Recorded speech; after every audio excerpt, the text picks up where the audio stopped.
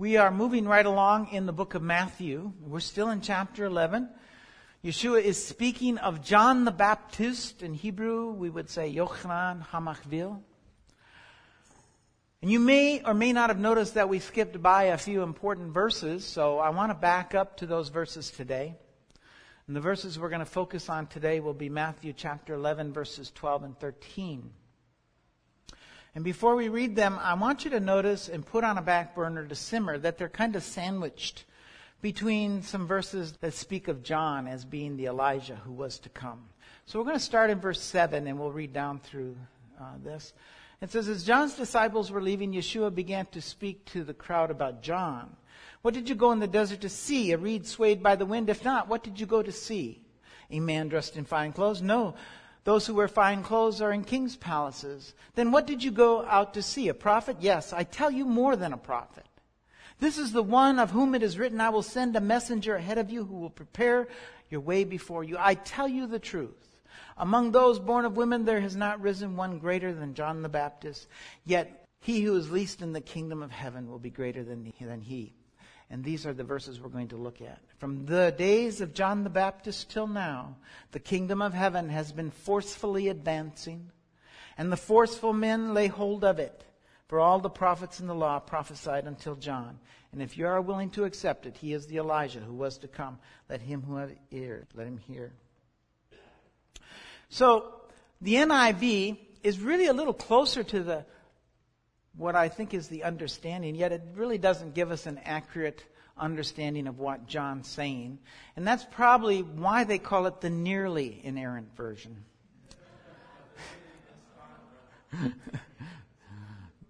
But if we look at the King James, it's actually worse. It reads this way.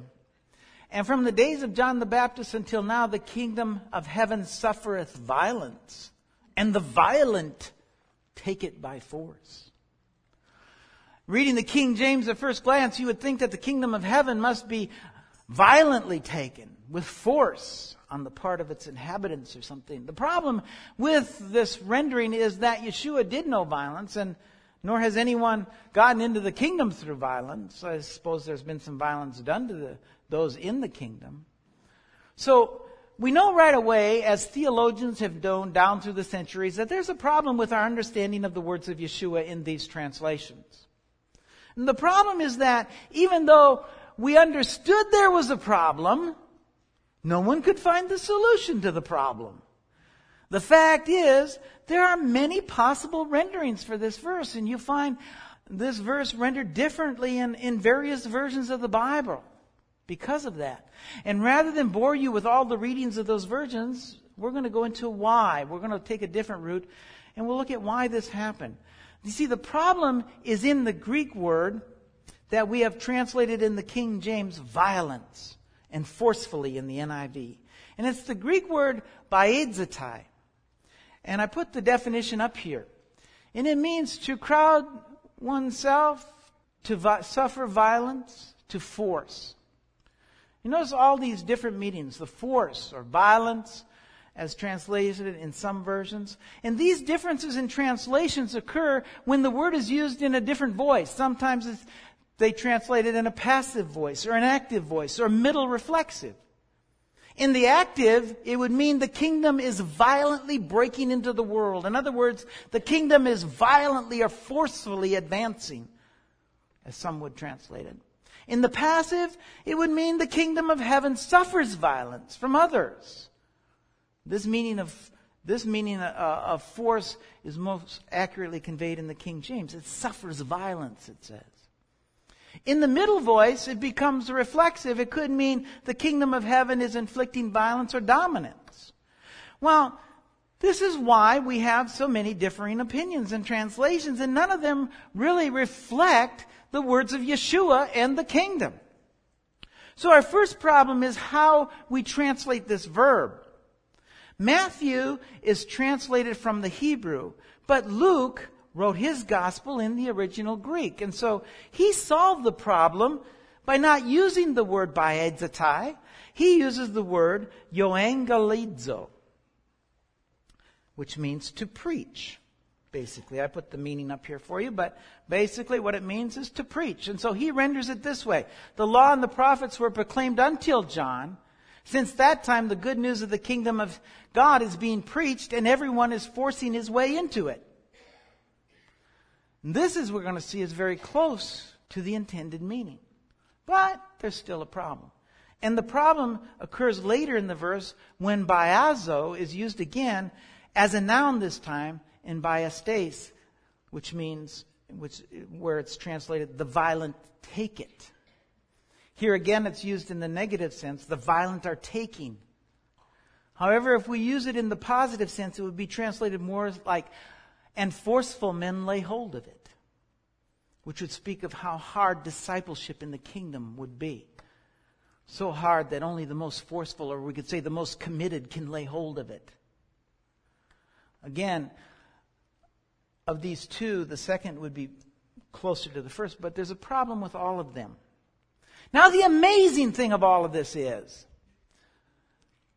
this mystery was solved by someone who was not even a believer that Yeshua was the Messiah. But the mystery was actually solved by an Orthodox Jew who, after reading the Gospels, thought Yeshua was a tzaddik. He was a righteous man, a righteous Jewish rabbi of the first century. And this Jewish rabbi studied the words of Yeshua. He's written books about Yeshua and his teachings because he thought so highly of Yeshua as a first century rabbi. His name was David Flusser. And Dr. Flusser, a respected Orthodox Jewish scholar, made the connection between the idea of forcing their way in here and Micah chapter 2. Later, Robert Lindsay, in his book Jesus, Rabbi and Lord, suggested that the Greek word baedzitai was a translation from Matthew's original Hebrew, and the Hebrew word that he used was porates, which means to break through, to break out, which would also take us to Micah chapter 2. You might remember from our last year's teachings about Yeshua in the Torah that the word porates is the name of one of Yeshua's ancestors, the twins born to Tamar. Let's read that passage. It's in Genesis 38, verses 27 through 30. It talks about the birth of this child. When the time came for her to give birth, there were twins in her womb. And as she was giving birth, one of them put out his hand. So the midwife tied a scarlet thread and tied it on his wrist and said, "This one came out first." But when he drew back his hand, his brother came out. She said, "So this is how you have broken out." And he was named Porates. And his brother, who had the scarlet thread on his wrist, came out, and he was given the name Zerah. And so we get the meaning of the word porates in what the words of the midwife says. So you have broken out. You see, porates means to break out, to break forth. It's a breaker. And so we really owe our understanding of this verse to a fellow named Dr. Flusser, later Robert Lindsay, who had made this connection between this passage and Micah chapter 2, which we're going to look at in a moment. But I want to look at one more word in this verse first. And it's the Greek word for take it by force. Remember it said the violent take it by force. It's actually the word harpuzo.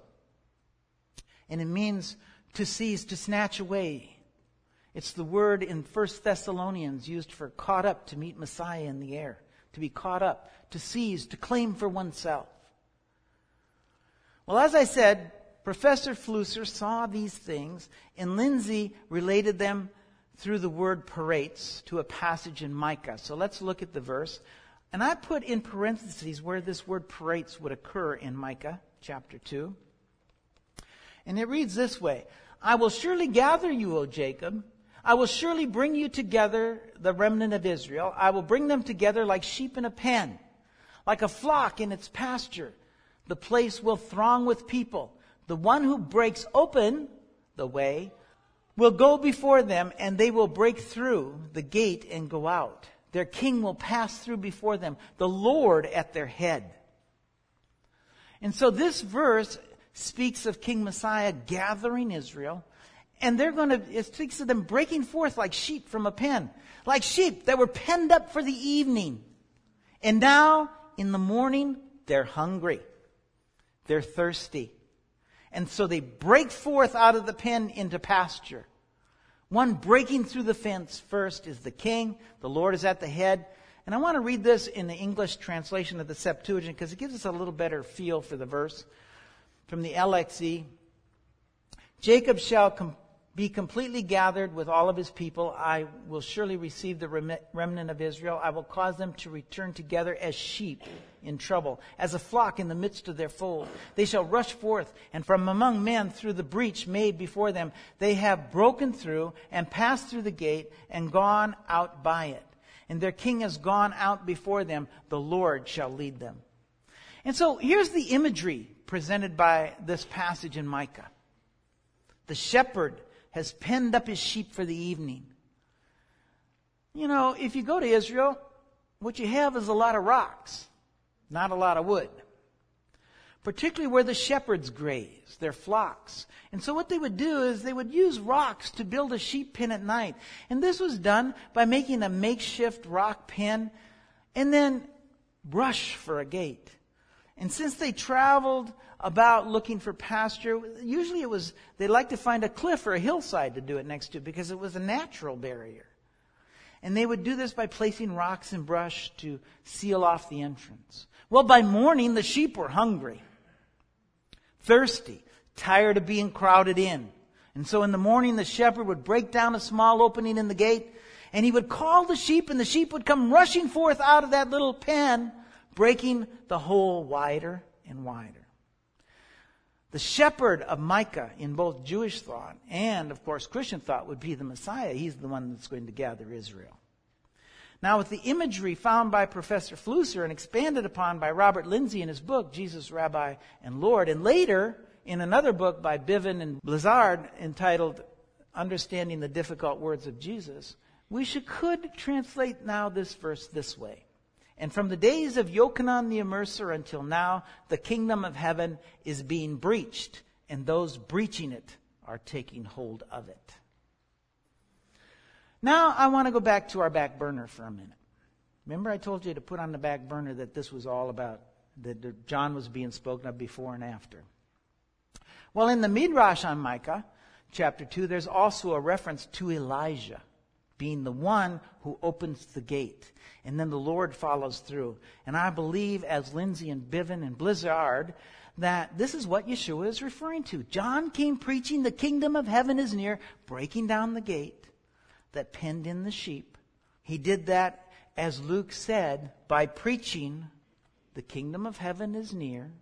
And since that time, those hearing the message are taking hold of the message and breaking forth into the pasture of the kingdom, called by the voice of the shepherd, our Lord Yeshua. Messiah uses the same imagery in the book of John, and it too is an allusion to the same passage in Micah. Let's just read John chapter 10, beginning with verse 1. It says, I tell you the truth, the man who doesn't enter by the sheep pen by the gate, but climbs in by some other way is a thief and a robber. The man who enters by the gate is the shepherd of his sheep. Now listen to this. The watchman, and I put some names in here. The watchman, Elijah and John, opens the gate for him, Yeshua, and the sheep listen to his voice, and he calls his own sheep by name and leads them out. And when he has brought out all his own, he goes on ahead of them, and his sheep follow him because they know his voice. Notice in the passage, Yeshua refers to the watchman opens the gate. And I put Elijah and John in there in parentheses because that's undoubtedly a reference to Yochanan the Immerser, who began to preach, the kingdom of heaven is near. And as I said, if we look at the Hebrew Midrash on Micah, there's a reference to Elijah being the one who opens that gate. You know, sheep, though they're very dumb animals, they're really dumb animals. I don't know if you've ever had any experience with sheep. And they're easy prey for predators because they're aimless runners and they're not very bright. But there's one sense that they have that's very acute. And that's their hearing. They know the voice of the shepherd. Here's a quote from a dictionary on biblical imagery. It says this, so close is the connection between shepherd and sheep that to this day Middle Eastern shepherds can divide flocks that have mingled at the well or during the night by calling their sheep who follow their shepherd's voice. And so John the prophet or the watchman, who was the Elijah who was to come, opens the breach of the fence. And Yeshua, the good shepherd, begins to call the sheep to the pasture of the kingdom of heaven. And if we read in verse 5, it says, they will never follow a stranger. In fact, they will run away from him because they do not recognize a stranger's voice. Yeshua used this figure of speech, but they did not understand what he was telling them. You see, here's the troubling part of the message, as far as I'm concerned, because many have not heard the voice of Yeshua, but they're following a stranger. They say Yeshua did away with the Torah. The Torah is no longer valid for our lives. And yet Yeshua was a Torah-observant Jew. One of the things that Professor Flusser brings out over and over in his writings is this, and I quoted it from his book, Jesus. He says, the germ of the revolution in Yeshua preaching does not emerge from a criticism of Jewish law, but from other premises altogether. The premise did not originate with Yeshua. To the contrary, his critical assault stemmed from the attitudes already established before his time. Revolution broke through at 3 points: the radical interpretation of the commandment of mutual love, the call for new morality, and the idea of the kingdom of heaven. You see, Professor Flusser, this Orthodox Jew who read the Gospels without an axe to grind, just put them back into their original context, realized what we've all come to know, because I know I'm preaching to the choir here. The Master did not, would not, could not do away with the Torah. And Shaul, his disciple, his emissary to the nations, could not, would not do it either. And yet we have Christians who seem to be hearing this voice telling them that the Torah is no more, telling them that detestable things are all right with God. So what voice are they hearing? It's not the voice of the shepherd. Certainly not the Master. Those are some hard verses, but not what I want to focus on today. Let's read on in verse 7. Therefore Yeshua said again, I tell you the truth, I am the gate for the sheep. All who ever come before me were thieves and robbers, but the sheep did not listen to them. I am the gate. Whoever enters through me will be saved. He will come in and go out and find pasture. The thief comes only to steal and kill and destroy. I have come that they may have life and have it to the full. So we begin to see this passage, Matthew chapter 11, verses 12 and 13, and this passage here are extremely complementary as they are to Micah. Yeshua tells us he's the gate, and those that go through him will find pasture and life to the full. Those who follow the message of John, repent, for the kingdom of heaven is at hand, will break forth from captivity and find contentment, safety, and the shalom that's spoken of in the Beatitudes. Verse 14 says, I am the good shepherd. I know my sheep, and my sheep know me. Just as the Father knows me, and I know the Father, and I lay down my life for the sheep. I have sheep of another pen. I must bring them also. They too will listen to my voice, and there will be one flock and one shepherd.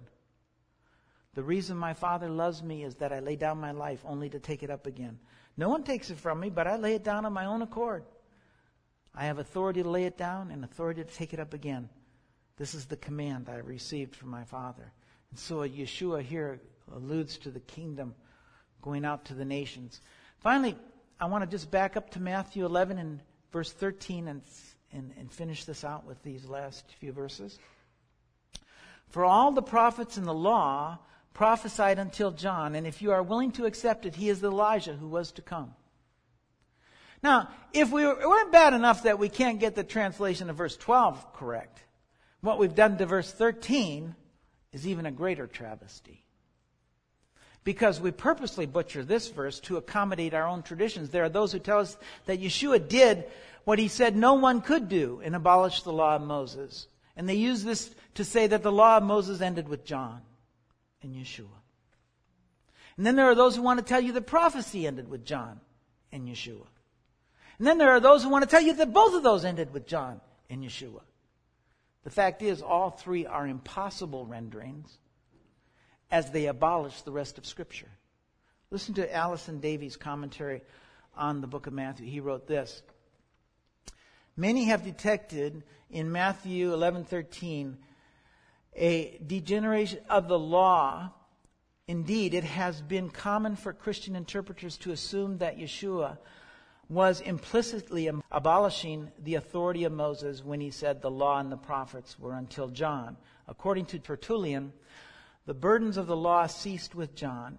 And in another place, the same author informs us that some early Christians use our verse as reasoning to disregard Old Testament legislation. Similar views have been held by modern scholars.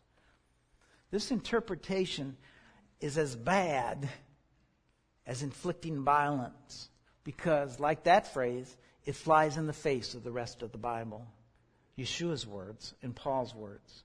To say that prophecy ended with John is to say that Yeshua giving the gift of prophecy was for nothing. And that this verse, Ephesians chapter 4, verse 11, it was he who gave some to be apostles, some to be prophets, some to be evangelists, some to be pastor teachers, to prepare God's people for works of service, so that the body of Messiah may be built up until we reach a unity of faith and in knowledge of the Son of God and become mature, attaining to the whole measure of the fullness of Messiah. If that was the case, we'd just have to say, well, Paul just put that in his letter for filler, because it wasn't true. As far as doing away with the Torah, let me just read the words of Yeshua. Suffer with me for a minute as we read these words of Yeshua one more time.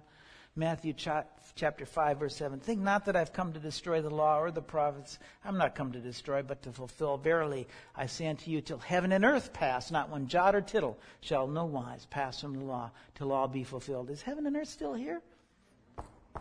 Oh, yeah, I guess so. I'm standing on something here. I find it so sad. To close this out, I just want to give you my feelings here. I find it so sad that it took 2,000 years for the truth of Yeshua's words to be revealed. And what's even sadder is that it had to come through the mouth of an Orthodox Jew and not those who are to be the shepherds of the flock, who were to be the shepherds of the flock. Listen, folks, until we can throw out our anti-Semitism, our hatred and our prejudice of Torah and the prophets or anything Jewish, we as Christians are doomed not to understand the words of Yeshua. But I want you to take hope, friends, because there will soon be a day, there will soon be a revival among the Jewish people who will do as Flusser did and search Scripture, search tradition, and put this book back into its proper context. And the words of Yeshua will come alive for the world once again. Did I say one day soon? Oh, I should have said it's already begun. It began in the 60s with Messianic Judaism. So once again we can say this: the truths of the kingdom of heaven are being breached, and those breaching it are taking hold of it. Amen? Hallelujah.